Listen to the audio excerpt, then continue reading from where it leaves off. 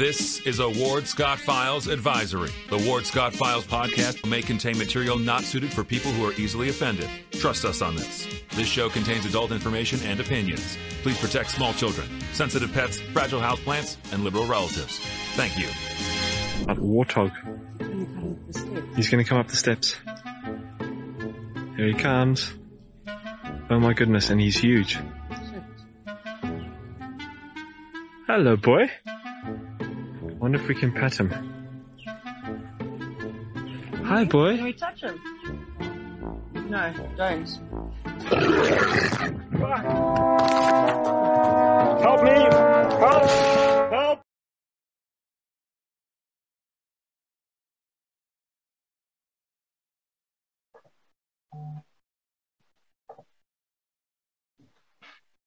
Good morning, Professor Ward Scott here, Coach Hog right now in the Coach Hog's locker room on a Monday before the storm, which we'll talk about quite thoroughly at the bottom of the hour. And we'll have a discussion about some things that we all need to be aware of. Good morning, Ken Hill. You're out of the way right now in Atlanta. So about here, we're in the bullseye. So Coach Hog's locker room this morning, of course, is it's kind of disappointing to have to talk about another Gator loss. Already I'm hearing rumbles of wait until next year. And I got to tell you that we've had a lot of that around here. I'll wait until next year for a long time.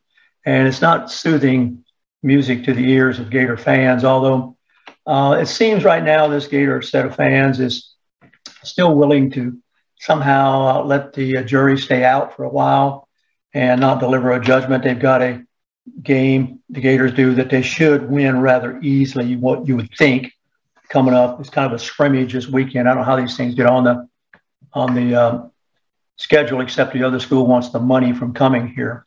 But the Gators are enigmatic. They are puzzling. No one really has seen it all put together, except strangely it appears to have been all put together in the beginning game when they upset, and you have to call it an upset, Utah. And it was a nail biter once again. They've all been nail biters, but it never had a complete team show up. One time the offense will show up, next time the defense will show up, and the two haven't met. And there have been fits and starts of brilliance and then fits and starts of dismal disappointment. So the Gators remain a real puzzle. Meanwhile, some things are smoothing, flying right along as expected. Alabama, of course, and Georgia. But the really interesting one was the Texas A&M Missouri game. I think it was Missouri. That was a nail biter, and we'll have Missouri on our schedule soon. That'll really kind of tell us ultimately, finally, where we are, in the humble opinion of those who have been watching and analyzing these people for quite a while. So we'll figure out what's going on a little bit more sharply after that encounter. Meanwhile, I've got to tell you that I am really enamored and don't want to miss a game right now of the Darling Jaguars. The Darling Jaguars, good morning, Doug. You're out of the way, the harm's way down there. The Darling Jaguars are under this new coach who knows the West Coast offense and obviously is an experienced pro coach. The whole esprit de corps, enthusiasm, flying around out there like football players, the delivery of that quarterback who's really beginning to show why he was picked so highly has been dazzling. I mean, they've really been 100% all out from the beginning whistle and kickoff to the very end, and everyone doing his job and doing it pretty well. So I got to say that they are right now, in my book of, and what is my book count, not any more than anybody else's book, I suppose, but the Jaguars are really exciting to watch and have put together a good coach and a good team that seems to be doing quite nicely. Of course, the Dolphins are emerging. I would call them the emerging Dolphins because they are really have got a talented quarterback who can bring them back from the depths of despair at any moment. The controversy about him, the Hawaiian kid, whose name I never can get right, Tuugalo or something like that. They call him Tia, I think, for short. Hit his head pretty significantly on a really questionable hit by a charging I think it was a linebacker trying to get him before he passed the ball. And he wobbled off the field, and everybody thought, well, that's the end of him because of the concussion he probably incurred. He goes under a protocol, as they all do, and lo and behold, he emerges and plays the rest of the game. So there's been a probe into whether or not there was some tinkering with the protocol to get him back out there on the field. But he is quoted in this morning's publications in several places as saying it wasn't his head that bothered him at all. He passed that okay. It was his back, that his back snapped as he hit the ground, and he was able to get up and continue. I'll tell you, these guys that are playing in the NFL right now are very, very impressive. They are big and strong and fast and well-conditioned and well-coached and well-prepared. Thank goodness there is no more kind of display of some sort of patriotic challenge to muddy the waters at what it really should be about, and that's sport. That's unlike what we've got going on, disappointingly, with the University of Florida volleyball team. There are 4 girls there on the University of Florida volleyball. I think it's 4. I have the video that someone sent me who saw it, who take a knee at the national anthem. I got to tell you that really is disappointing. It's turned me off. I'm just one person, of course, but I'm not too interested in the volleyball team. I was interested to begin with a little bit more than I was in the past, but now, I mean, let it go. I don't think that should be taught. I think it's a distraction. I think it's irrelevant. That's my personal opinion. You don't have to agree with me. I think it's much better when the sport sticks to sport and gets out of the political shenanigans and does what it's being paid handsomely to do. The college girls, they don't, the old cliche right now is go tell this Griner girl, Griner, who's in prison in Russia, if she still thinks that the USA sucks. And they ask her how she likes it in Russia. That's obviously on everybody's mind. So I don't know what's to be gained by that, except maybe losing some fans like me. Others don't seem to mind. They say, oh, well, that's their expression. They can express it. Yes and no. I mean, it's a team, and it's a team that you were brought to play a particular sport with. If you want to do a political stand, get on a show like this, go down to the public square and get on a soapbox, but that's you as an individual. But don't do the team thing and bifurcate the team. So I just wanted to put that. We don't see that with the Jaguars, at least not my intent. We don't see it with the Gators football. I don't see it with the Bucks, or who had a tough road to hoe yesterday with the Green Bay Packers. They seem to be, the Bucks, missing a couple of components that they need back. It's always a dazzling display. Generally speaking, in the NFL, there are no bad quarterbacks. They are really high-paid, highly trained, highly sought after. They are really pretty doggone impressive athletes. And every team has to have one, or they're not even going to be in the hunt. And they're getting either one of two. Of course, there's only a couple of types.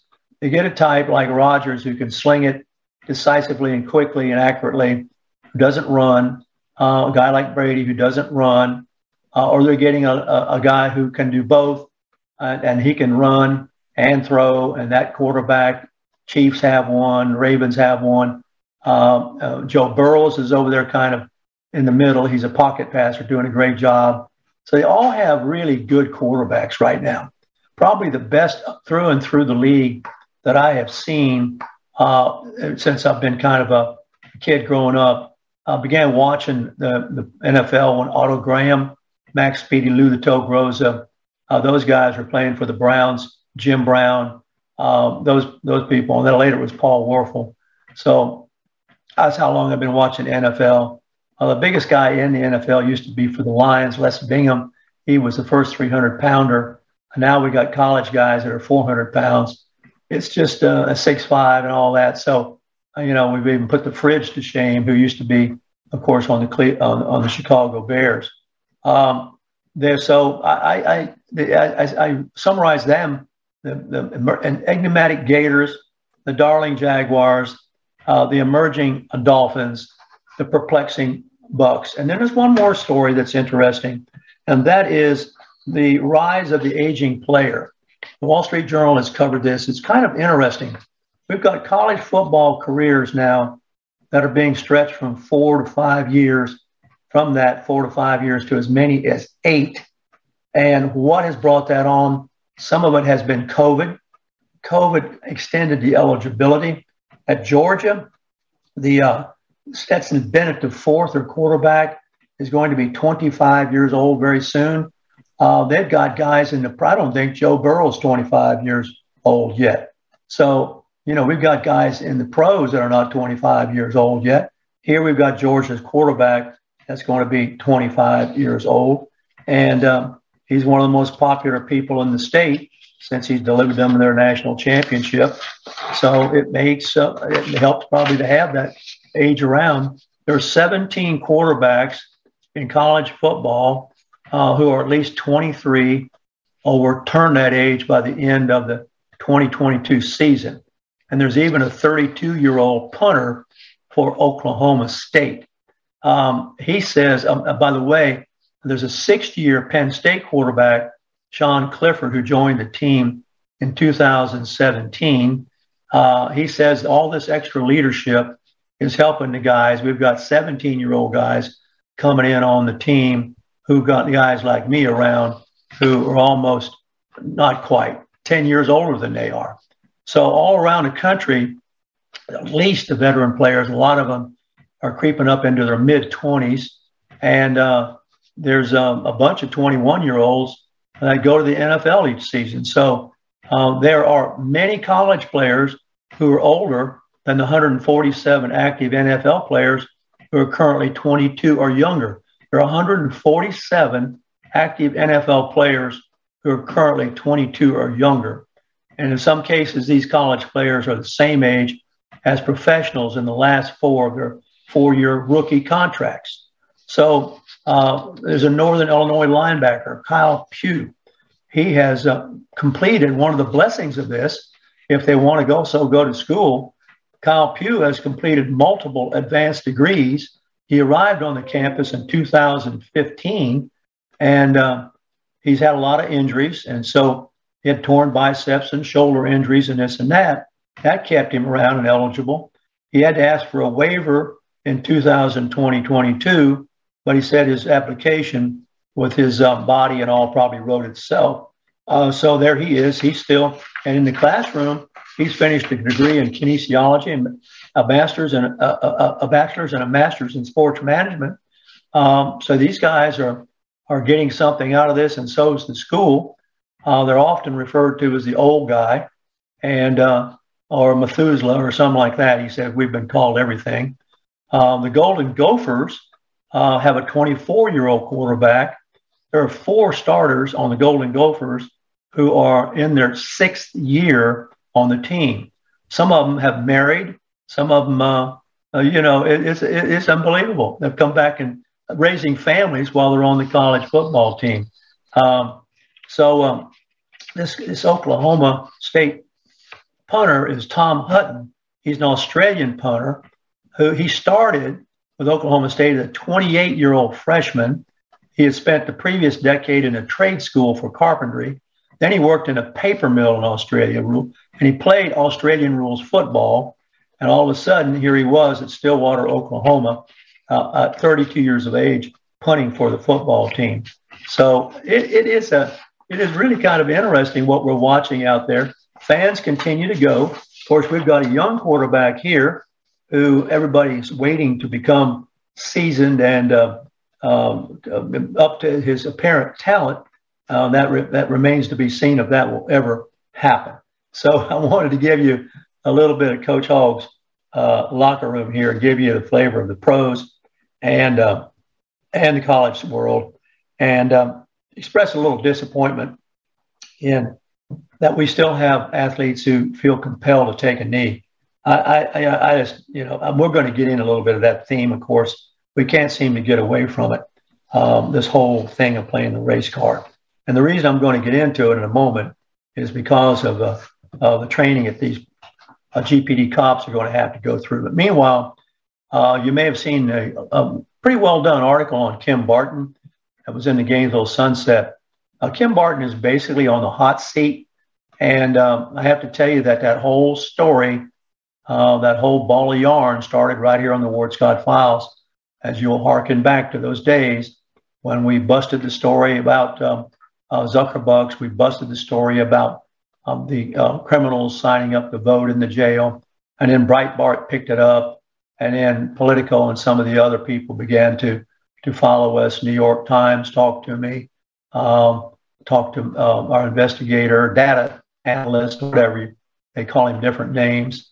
And now it's really reached a crescendo where Kim Barton is going to be deposed. And her scheduled deposure right now is right close to the election. I think it's a day before the election in November.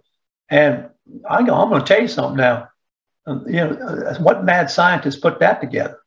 I mean, that's really, why would she want to go in and be deposed for over 2 hours on something that's really rather shaky now?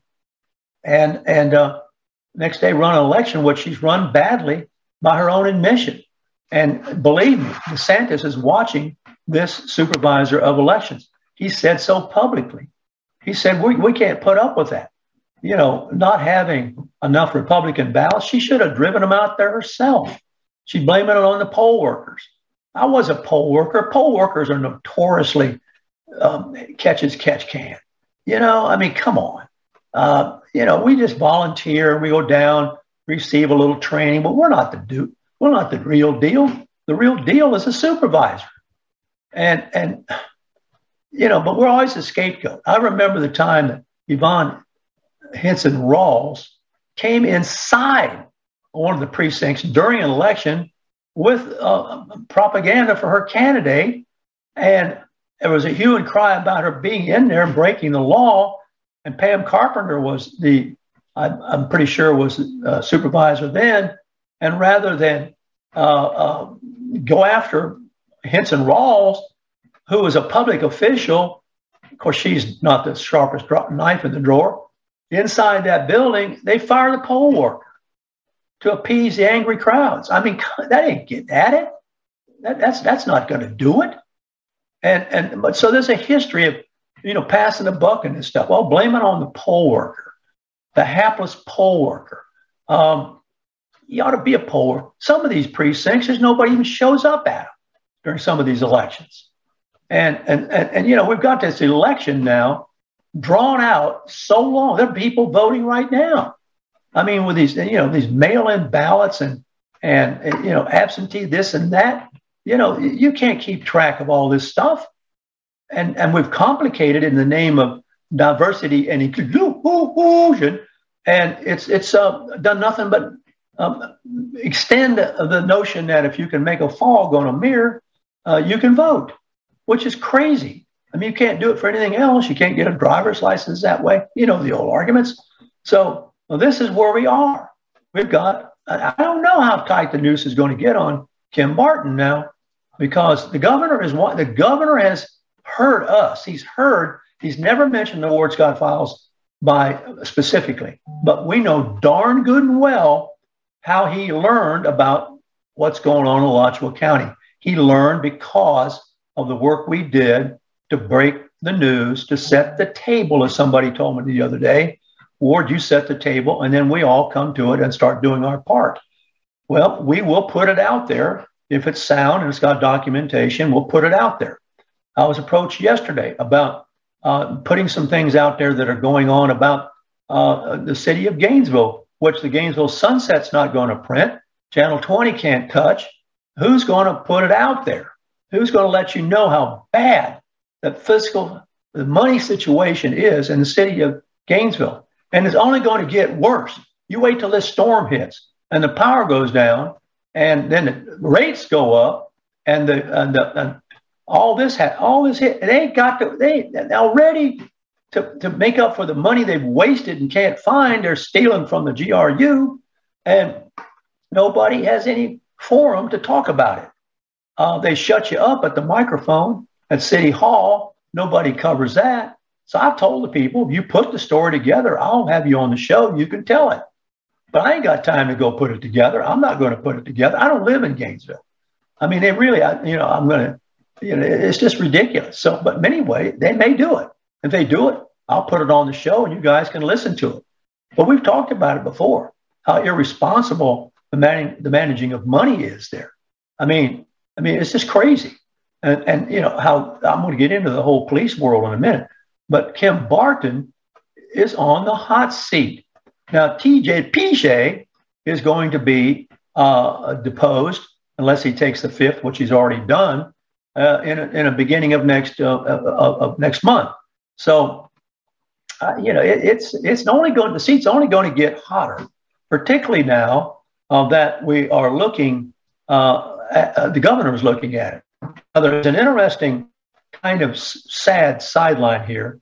Pete Antonacci, who the governor appointed to be the head of the Election Integrity Committee of the state of Florida. And by the way, as I say this, you have to understand that the censors are hovering around this show, just waiting to pounce on it in case it questions any of the acceptable narrative about elections. But at any rate, that's the way it is, and this is nothing but the truth. So here we are with another election coming up, and nobody wants to really call it what it is, the fact that a lot of people have lost confidence in it. So Pete Antonacci was made the head of this Election Integrity Committee and dropped dead in the halls of the governor's office after, quote unquote, a heated conversation among FDLE and some other agencies that are participating in this roundup of these people who committed voter beep. And he dropped dead. So I can tell you, we read between the lines. We were talking about this yesterday because we had just gotten a letter a couple of weeks ago from Pete Antonacci saying, bring me your evidence and I'll darn sure pursue it. And we got it, I think, on Ward's Hot Bulletin Board, but I did share it with you. And now he's dead. And so the governor's going to have to appoint somebody else. We have no idea what that, quote unquote, according to some of the news people, heated argument was about. But there was a heated argument that was going on with Antonacci and some others. And Antonacci walked out of the room. Everybody in the meeting thought to catch a moment of relief, and they didn't come back, and they found him dead in the hall. So I'm telling you now, when I talk about the hot seat, there's a lot of pressure right now on people to do their job. If you read the Sunset article, Barton's claiming, I got this handicap here, that handicap there, I'm short-staffed, and people this and people that. Come on, it's irrelevant. Do the job. I mean, get it done right. Or the governor has threatened to do something about it.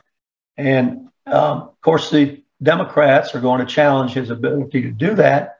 I think they're going to lose. I've not seen the governor lose much. By the time he takes a public action, he pretty much has researched it. Now, with the cops, and I just got a phone call before I went on the air from I'm going to disguise the person, but it was a police dog handler informing me, and you may have read it. I think it was picked up somewhere, maybe in the Chronicle, that the guys who handled the dogs and the guys, and even the dog, and also the guys who were standing around afterwards conversing with themselves in an improper way, are going to have to go to guess what? Guess what? Here you are. And you just don't. Once upon a time, and one of the former sheriffs 2 or 3 back told me this. Ward, it's not like it used to be. Once upon a time, the sheriffs would just be riding down the road and see a guy on a tractor in a field, stop and get out and go up to the guy on the tractor and say, "Would you like to be a deputy?" And the guy say, "Yeah," it beats the hell out of driving his tractor. Now, here, get the badge and gun and take off. And that's the way they picked up their deputies. They don't do that now. They go through hundreds of hours of training, all sorts of training. Well, now, on top of all that, we've added one more training series these guys particularly have to go to, who made quote unquote insensitive remarks and found themselves recorded and therefore found themselves being heard and therefore found themselves having to go get sensitivity training. And guess what department is going to give it to them?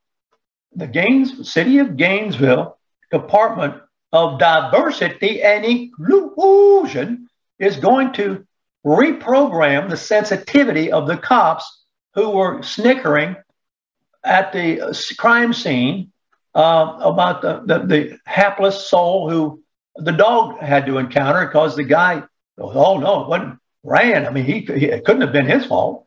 And he ran and it hid in the bushes. So it wouldn't come out. So, and nobody knew what he had in the bushes. So they weren't going to go in there because he might have who knows what.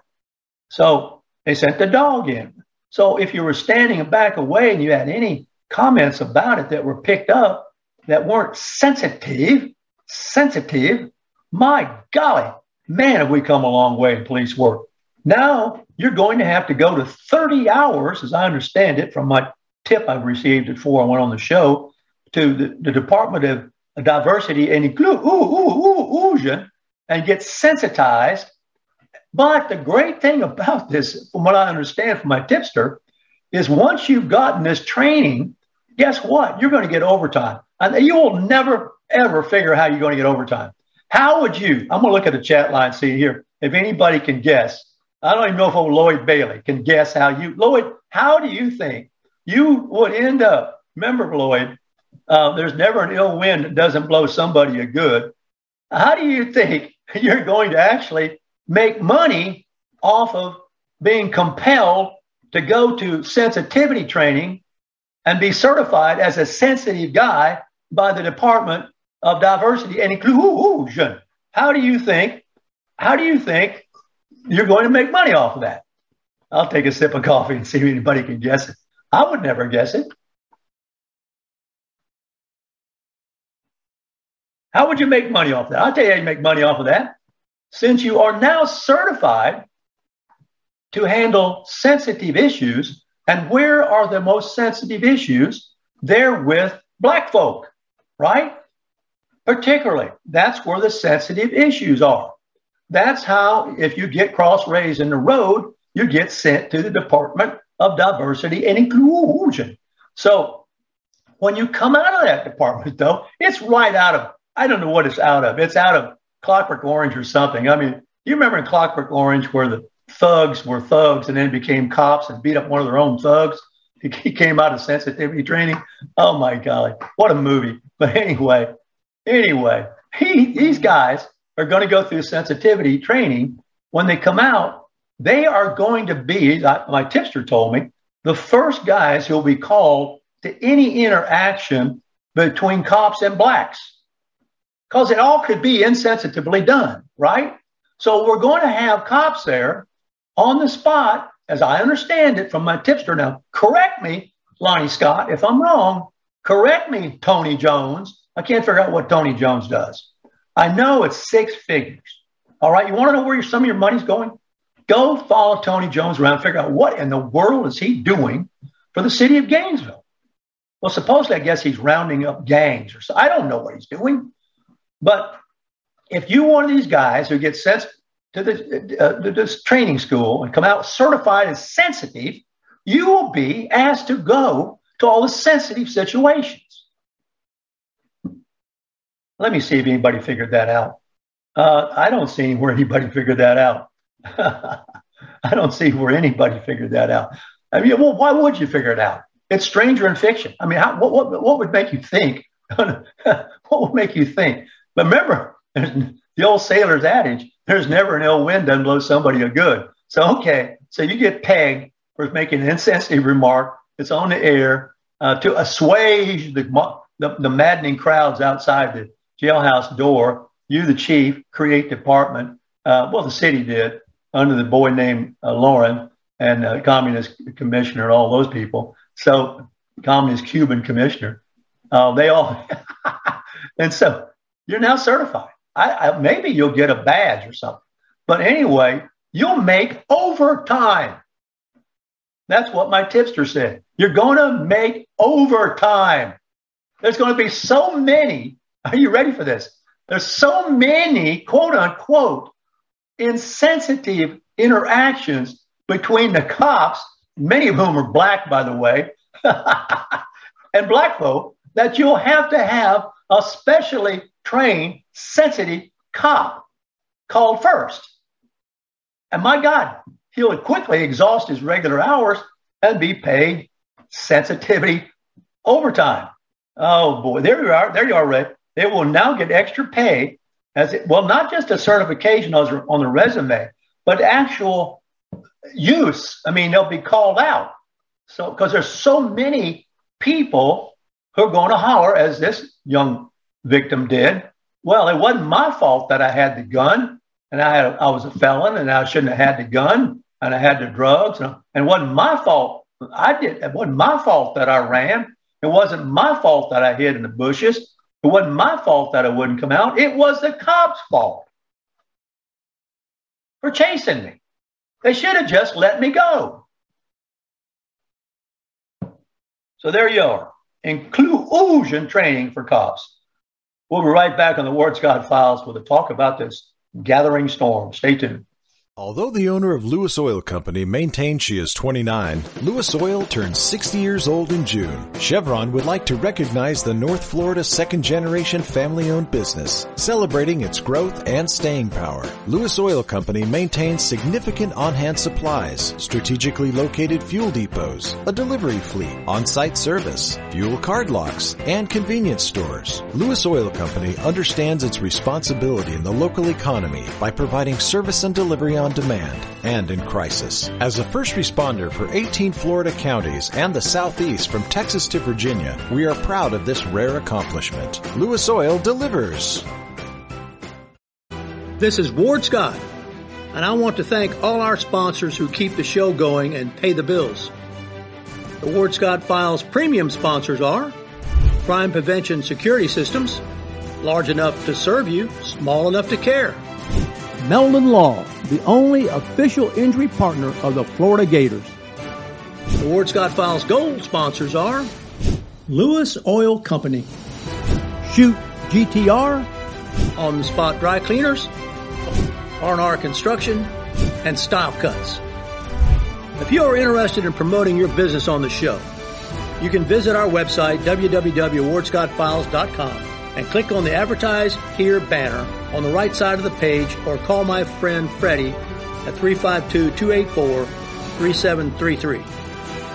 Again, thank you to all the great businesses that support the Ward Scott Files. And remember, if you like the show, thank our sponsors and support the businesses that support us. What you just said is one of the most insanely idiotic things I have ever heard. Everyone in this room is now dumber for having listened to it. May God have mercy on your soul.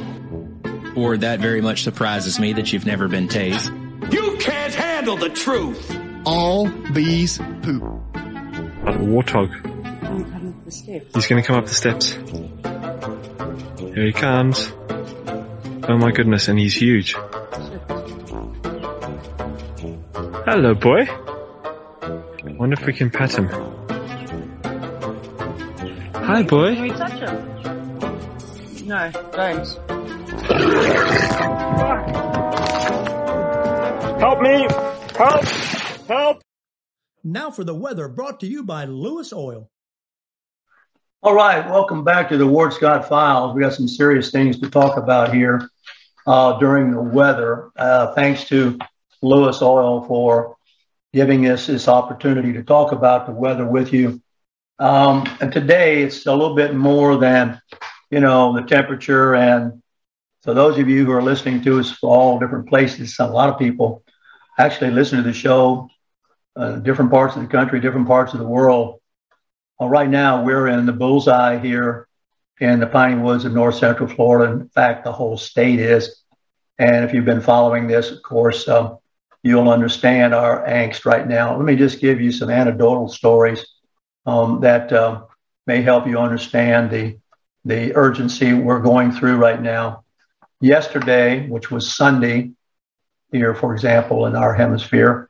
I know Ted Yoho is over in is in Vietnam right now, and catches the show. So he's actually a day ahead of us. So I guess it's now Tuesday there. But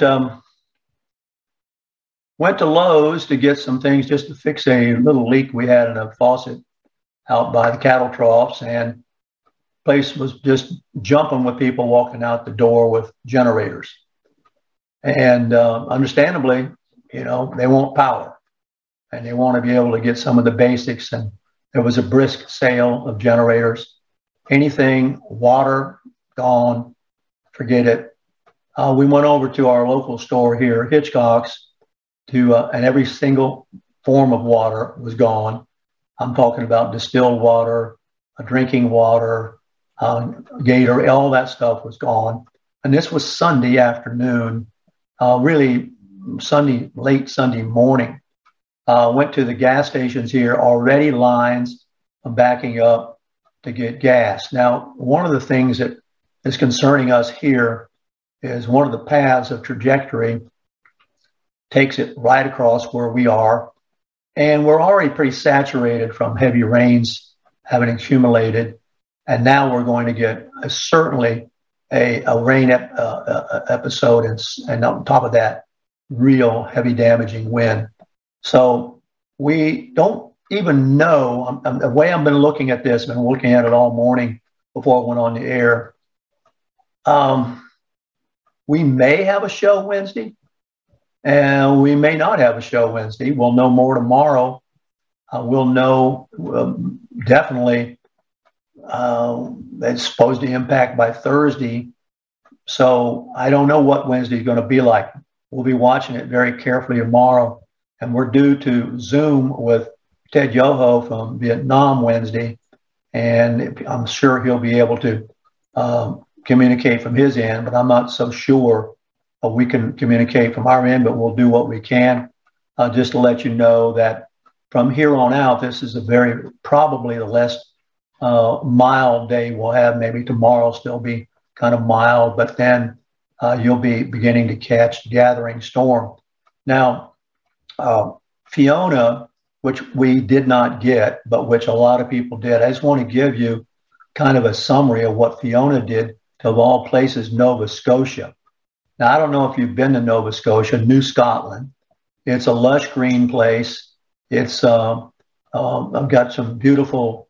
One thing about Nova Scotia is no advertising on the roads, so you don't see all that stuff, and you realize why is the countryside so beautiful when you're driving down it, and you realize it's beautiful because there's no billboards. They don't allow it. At least when I was there, they didn't allow it. They got a great place there called Meat Cove, which is up in the northern part of Nova Scotia, as I remember it. But Nova Scotia, right in the path of a historic blast from that Fiona hurricane. Now, here's what it did. Now, I'm going to talk about what it did to Nova Scotia, and this is in northern cold waters. And I'm going to say, I hope this isn't what we're projecting with the one coming our way now.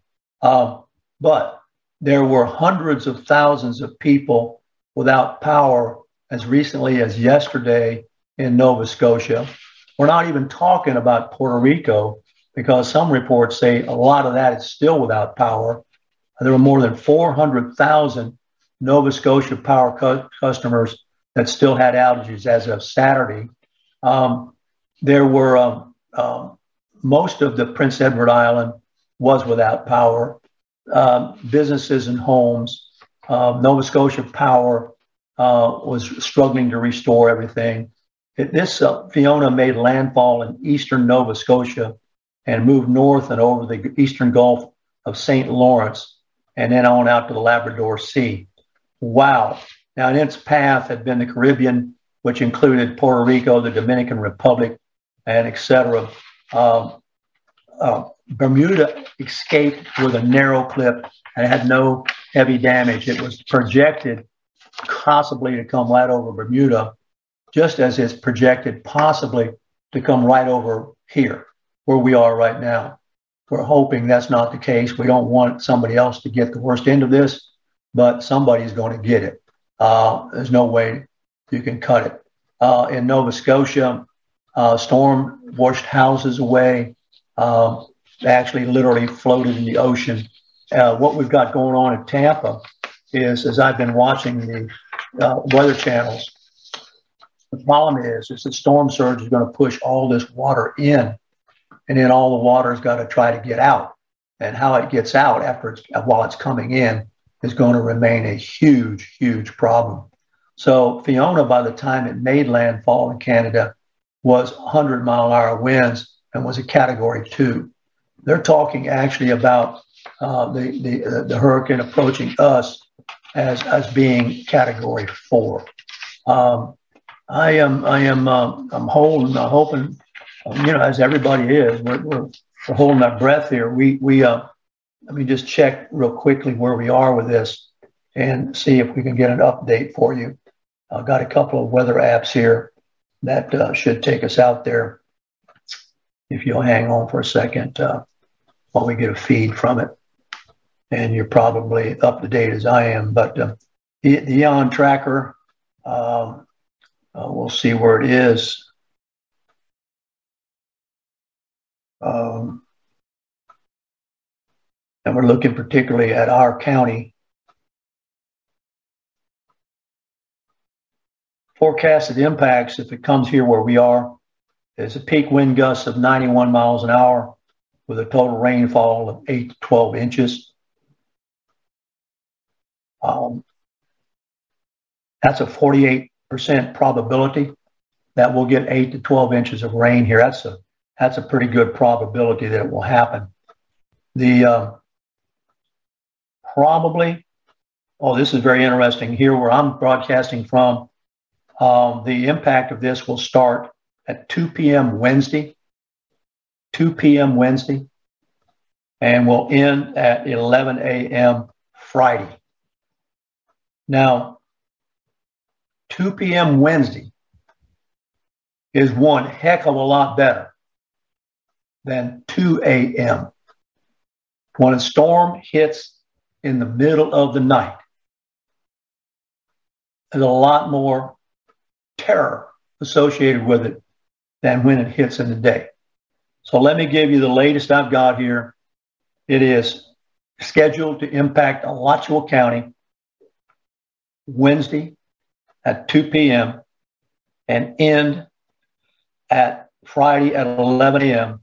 with a rainfall probability 48% of 8 to 12 inches of rain and winds at 91 miles an hour.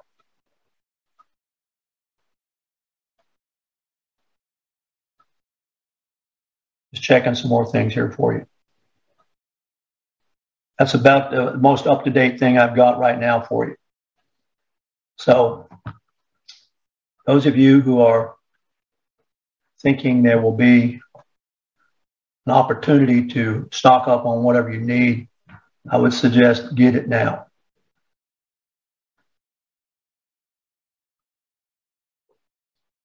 I think that's going to conclude the weather for today. Any other weather would be insignificant in comparison to that comment about weather. One interesting thing about, we're talking about gassing up and the ability to get gas, the ability to charge an electric car, if you can do it, would take about 3 hours if the power is available. Now, how long does it take you to fill up your car? What? 5 minutes? 10 minutes? At the most? How long does it take you to charge your car? 3 hours? 3 hours, provided there is power available to charge it from? And how would you back up power at your house to charge your electric car? Whereas you can store extra fuel at your house. I saw people filling their 5-gallon cans. And by the way, a 5-gallon gas, not a can now, plastic container at Lowe's yesterday was $26. Okay? If you've got a lot of containers around that for some reason or another you fill your lawnmower with or this or that and you don't use, don't throw them away. You're throwing away, if it's 5 gallons, $26.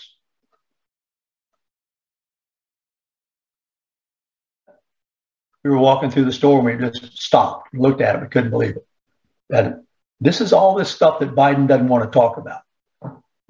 And by the way, we know the dangers of living in a culture where 1% of the people provide the food for the other 99, which is our country. It takes no time to clean out a food market. In the Hitchcock market, one whole wall of the outside porch has always been stacked with water on pallets. None. Gone. How long did it take? Maybe an hour, 2 hours. Gone.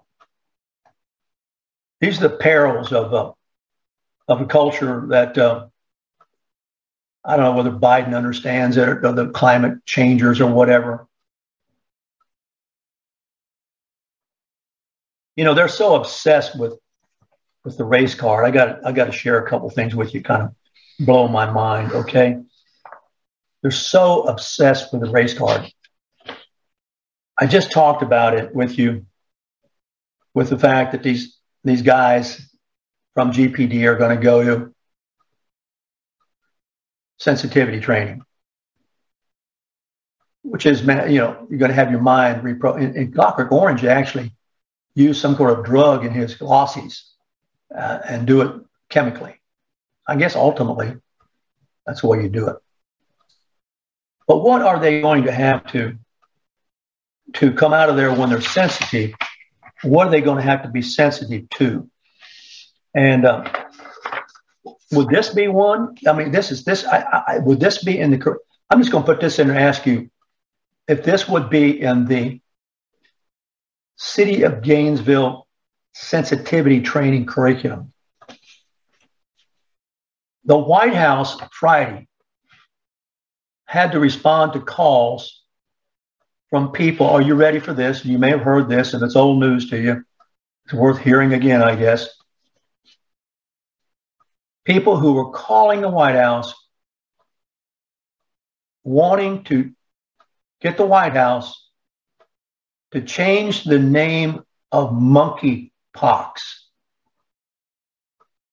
Okay? Monkeypox. I'm sure you've heard of it. Because the use of the name monkeypox stigmatizes Black, LGBTQ and members, Black community members and LGBTQ members.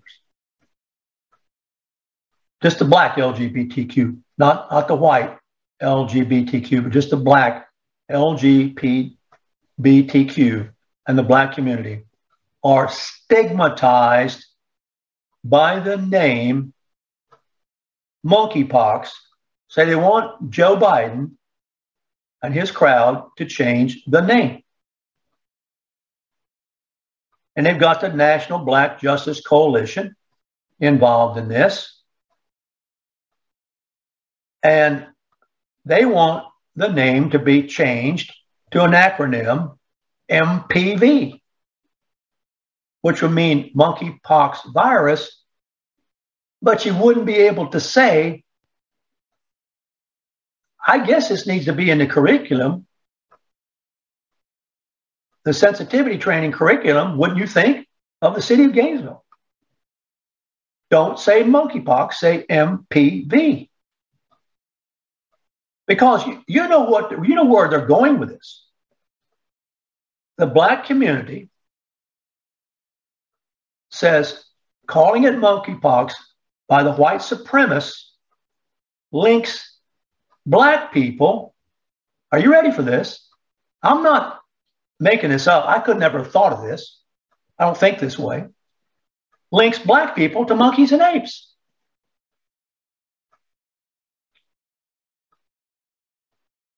Furthermore, if you dig a little deeper, and I am just referring to that which was publicized, written about by A&P.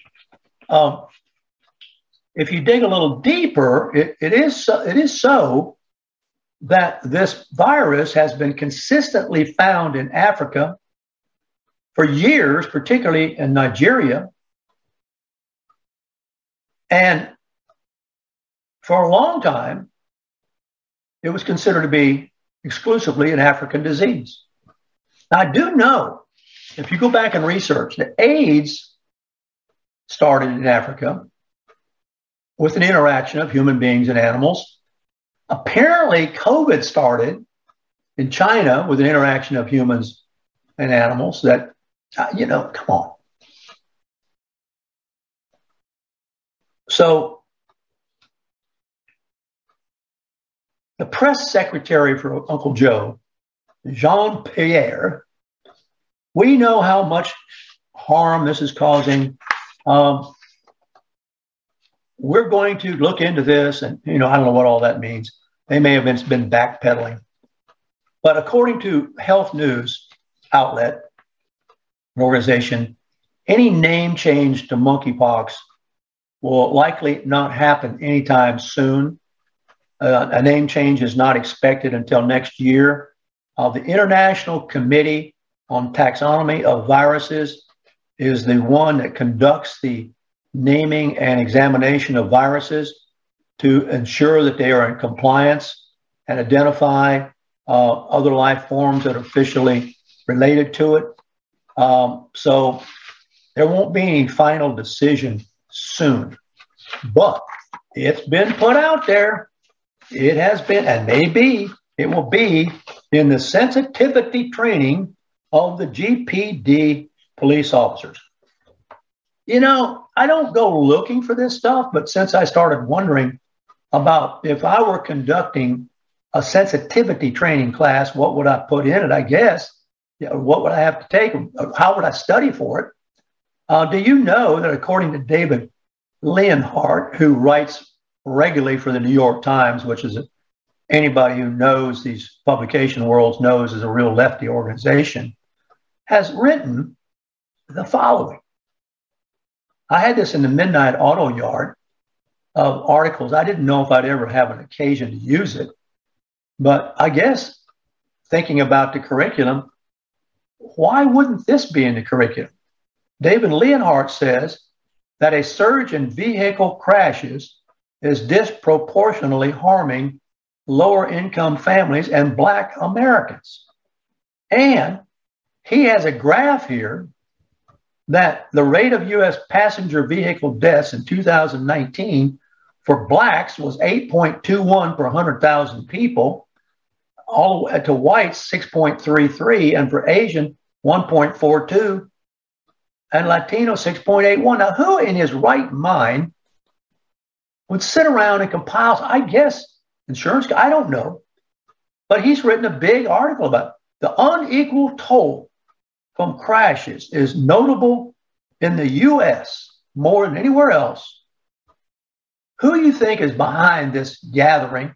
I went wondering who is gathering all this data and to what end, and is none other than Pete Buttigieg.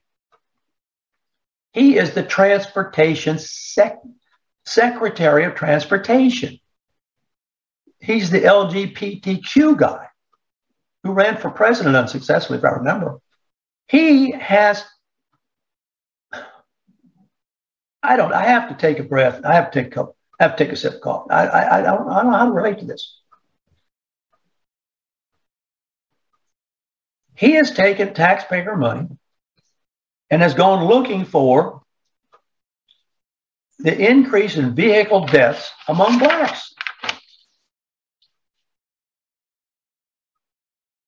I don't know what to tell you. Here it is. It's all a big article in the New York Times. Huh? Now, here's the most plausible when you dig down, and an expert from the University of Wisconsin apparently challenged a little bit of this. He's an urban planner of all things. And he said the most plausible theory is alcohol and drug abuse has led to impulsive behavior like running red lights and failing to wear seat belts. I think the guy who was pulled over, who eventually lost his eye to the dog, Ranger, had rolled out of an apartment parking lot without stopping, which I guess those who enforce traffic laws feel is a dangerous habit.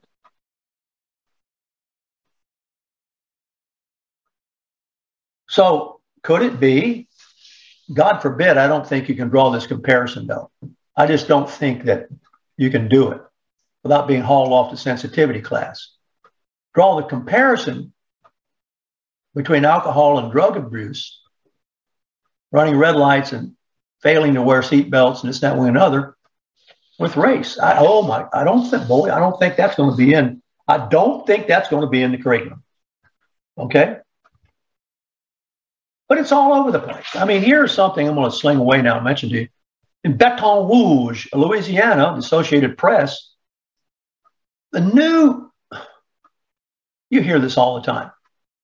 The new voting precincts are diluting black influence at the polls. It's a long article here.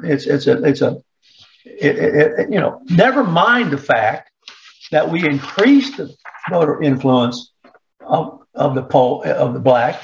The classic example is Corrine Brown's gerrymandered district. And you saw what she did with it. So that's all through the doggone. I guess that'll be in the sensitivity training curriculum. Huh? There you go. I mean, here is I think the reason we got this. You remember that the population of Gainesville began with the landing of the UFO by the Lake of the Stupids in 1947. Well, now do you know that we have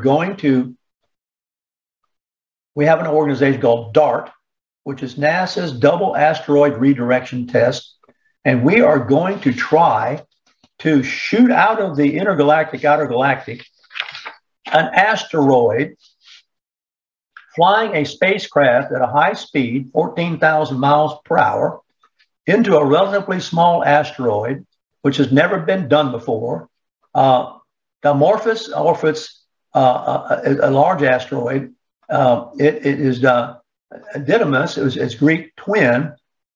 These asteroids are out there that they're going to practice this on. They are going to try to hit something that's the size of 2 football stadiums that you can't see until about an hour before hitting them. And the worrisome thing about this asteroid is potentially the global climate repercussions. You know, they think the dinosaur was extinguished not from climate change, but from an asteroid impacting the Earth. So now they are concerned, among other things, that if this thing ever happened again, it could wipe out a major city with a direct hit. So by golly, NASA today, as I understand it, is going to try to fire at 7:14 p.m. Eastern Time, to be precise, according to the Post article, 7:14 and 23 seconds. There is going to be an attempt to shoot an asteroid down. It's about this. It's going to be a vending machine-sized spacecraft that is 7 million miles from Earth. It wants to crash into an asteroid. I tell you, it's the best explanation I've got for why the city of Gainesville is so crazy. Warthog Command Center out.